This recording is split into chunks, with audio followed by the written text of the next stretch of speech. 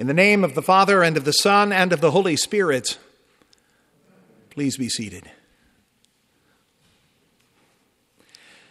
As we begin a new church year, how about some Greek vocabulary to get you started? Biblical Greek, the language of the New Testament, uses different words to describe time. Chronos is clock time. You might know this word from a chronometer. You and I call it a watch. Or chronology, which is a list of a history of events that happen according to time, usually by a date, a year perhaps. Hora, there's another Greek word for you. Hora is a unit of time, an hour, and it does kind of, if you squint a little bit, sound like the English word hour. And then there is the Greek vocabulary word kairos. Kairos is a word that is translated in Romans chapter 13 as time, but it is perhaps better translated as the right time or a limited period of time. That is the time that St. Paul writes about when he says, "You know the time," in the epistle reading for today. We live in the right time, the kairos, though it is a limited period of time. This right time is more than a season of the church year. Advent, in fact, is a little picture of a bigger picture of time. 4 weeks isn't much time to prepare for Christmas, especially when you consider that Hobby Lobby has had the Christmas decorations out since July 5th, and many folks here in Arlington already have their decorations up. We're guilty at the parsonage. November 1st, the Christmas tree went up, but we make no apologies for that. Nevertheless, 4 weeks, that's not really a lot of time, but it is the right amount of time to prepare within the time that the church lives. Are you confused yet about all this time? Well, let's take some time and work through what is happening here. The end times, the fulfillment of the promise of the final coming of Jesus Christ, begins when our Lord takes on flesh in the womb of the Virgin Mary. Christ's incarnation starts the countdown to the end of Kairos time, the right time. The clock of Kairos time continues to tick. Only our Heavenly Father knows when that countdown will reach 0. Nevertheless, we live as if that countdown will end at any second, even though over 2,000 years have passed since the clock started.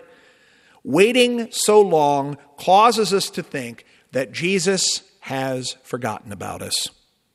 We can go about our business as if there is no Father or no Son.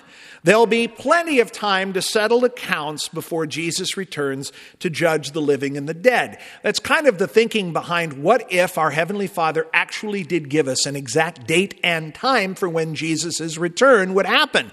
Then we would put off all of this business of the reckoning of our sin. We wouldn't think about anything until a few seconds before he comes, and then we'd go, okay, now, yeah, I repent. Okay, forgiveness, yes, got it. Okay, you can come now, Jesus. No, we live as if this countdown will end any second, even though we've been waiting over 2,000 years.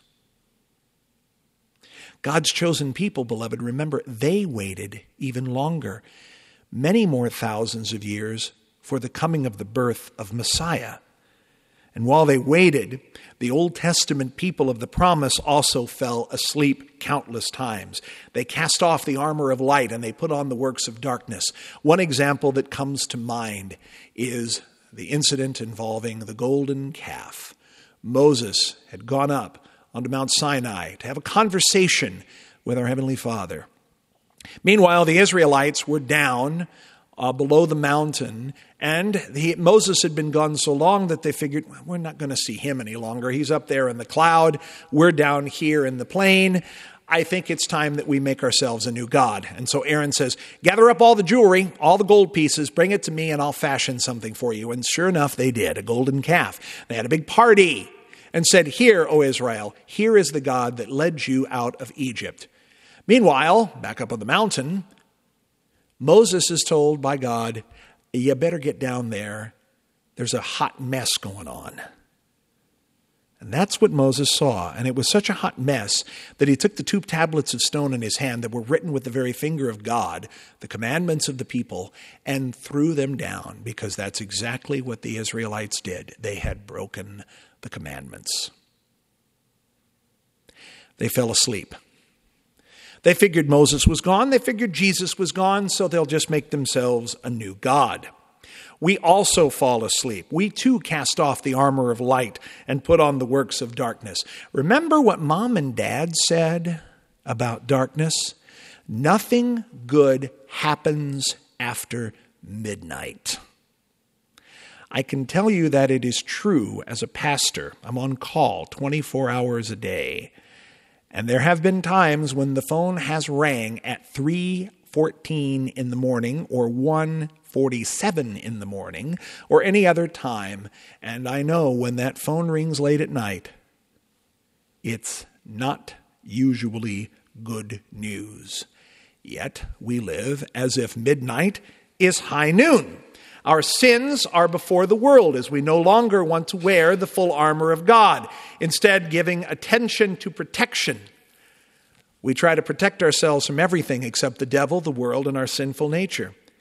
We let that evil trio run our life with reckless abandon. After all, we think we have plenty of time before Jesus shows up for the final time. Paul reminds us today that the hour has come for you to wake from sleep. For salvation is nearer to us now than when we first believed. Understanding this from the chronos perspective, it's a true statement. But we're not dealing here, beloved, with chronos time. This is kairos time, the right time. You might even call it the decisive hour. Advent is the decisive hour before the fullness of time breaks forth into our midst. This is the time to shake off everything that gets in the way of receiving Jesus Christ's forgiveness and salvation in the gifts that he gives his church.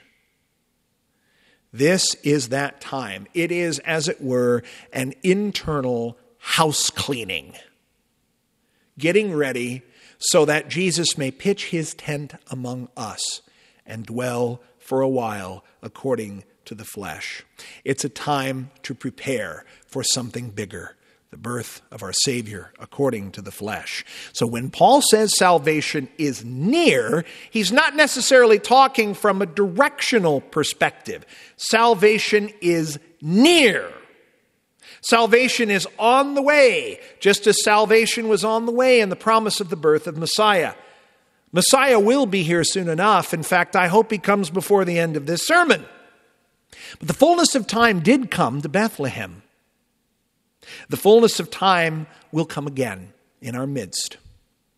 And it will be seen by all, even by those who wish that Jesus would never show up. And their indifference will be shown to be foolishness. And what looked to be foolishness to many will be seen in the end as prudent waiting and expectation. The ancient church was ready for Jesus at any time. Their prayer was Maranatha, come, Lord Jesus. They were ready. Even though it was tens or hundreds of years after Jesus had ascended into heaven and promised the descent of the Holy Spirit, they still lived as if Jesus was going to be here, and they meant it. And it seems as if we get farther and farther and farther away from those events, the birth, the death, the resurrection, the ascension of Jesus Christ, the more that we're like, is he going to get here yet? And then we get to thinking, I hope he doesn't get here yet. Man, I got a lot of things to look forward to in my life, especially with a person my age. Come, Lord Jesus. That still remains our prayer, because he comes again to do away with the world as we know it and create a new heavens and a new earth, our home of righteousness. It really is scary to think about it because Jesus ultimately does away with life as we know it and the structures of life. Family is different in the life of the world to come. It's not by human blood, it's by the blood of Jesus that cleanses us from all sin. Relationships are totally different because all of those who are in Christ Jesus will be together as one big, joyful family. And yeah, we will know those who have gone before us in the faith, and we'll know them in a totally different way, a new way, a way that our meager, sin-sick brains cannot understand right now. And believe me, I've thought about it. I've spent a lot of time in bed when I was a younger man thinking about what is it going to be like, and it just blew me away. Maybe it's done so for you as well as you think about it. But everything that Jesus does, including his return, he does for you. And he bids us, does St. Paul today, let us walk properly as in the daytime. How do we do that? What does that look like? It looks like living the life Jesus gives you to live.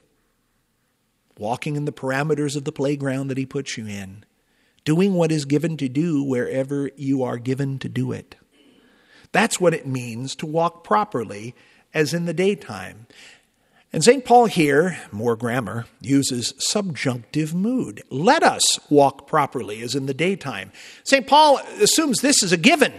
You're going to walk this way. You're in Jesus. This is the way Jesus people walk. In the daytime. Paul also realizes, you're going to stumble. You may even fall. More times than not, you will. You will succumb to the many temptations that daily gnaw at your heels. But Christ has been put on you. And his word convicts you of sin and of righteousness and his judgment. And this word declares you to be not guilty of sin, totally righteous, totally holy in him. All the guilt that you carry around, the guilt that makes you stumble and fall, it goes on Jesus, the Lamb of God, who takes away the sin of the world. Because, beloved, this right here is the most decisive hour of all. When Jesus lays his body on the cross. I know, it's something strange to think about this holy season. But Johann Sebastian Bach already has thought about this. After all, Bach is the greatest composer who has ever lived or will ever live, and I'll stand on Beethoven's coffee table and tell him so. In his Christmas oratorio, Bach, over 6 parts, gives us the Christmas story, and he gets us right into New Year's Day, where we hear of the circumcision of our blessed Lord, and then he ends part 6 on Epiphany, the coming of the wise men, the Magi, to see the Christ child. Gentile Christmas, so to speak. And at the very end of part 6, Bach goes back over some of the themes that you've heard over this extended piece of music. And at the very end, there is a stanza of a hymn. And it is sung to the tune of O Sacred Head, Now Wounded. And you think to yourself, Lent? Lent? It's January 6th. We shouldn't be thinking about Lent right now. This is Epiphany. It's the Holy Christmas season. We should be thinking about Jesus, baby Jesus. We should be thinking about his circumcision. We should be thinking about the fact that he's going to be a 12-year-old boy pretty soon, hiding out in the temple. Lent? Are you kidding me? No. Lent. Because that's what the birth of Jesus is all about. That's what his first coming is all about. This decisive hour for your sin, to give you his righteousness. And the decisive hour that comes when he rises forth out of the tomb,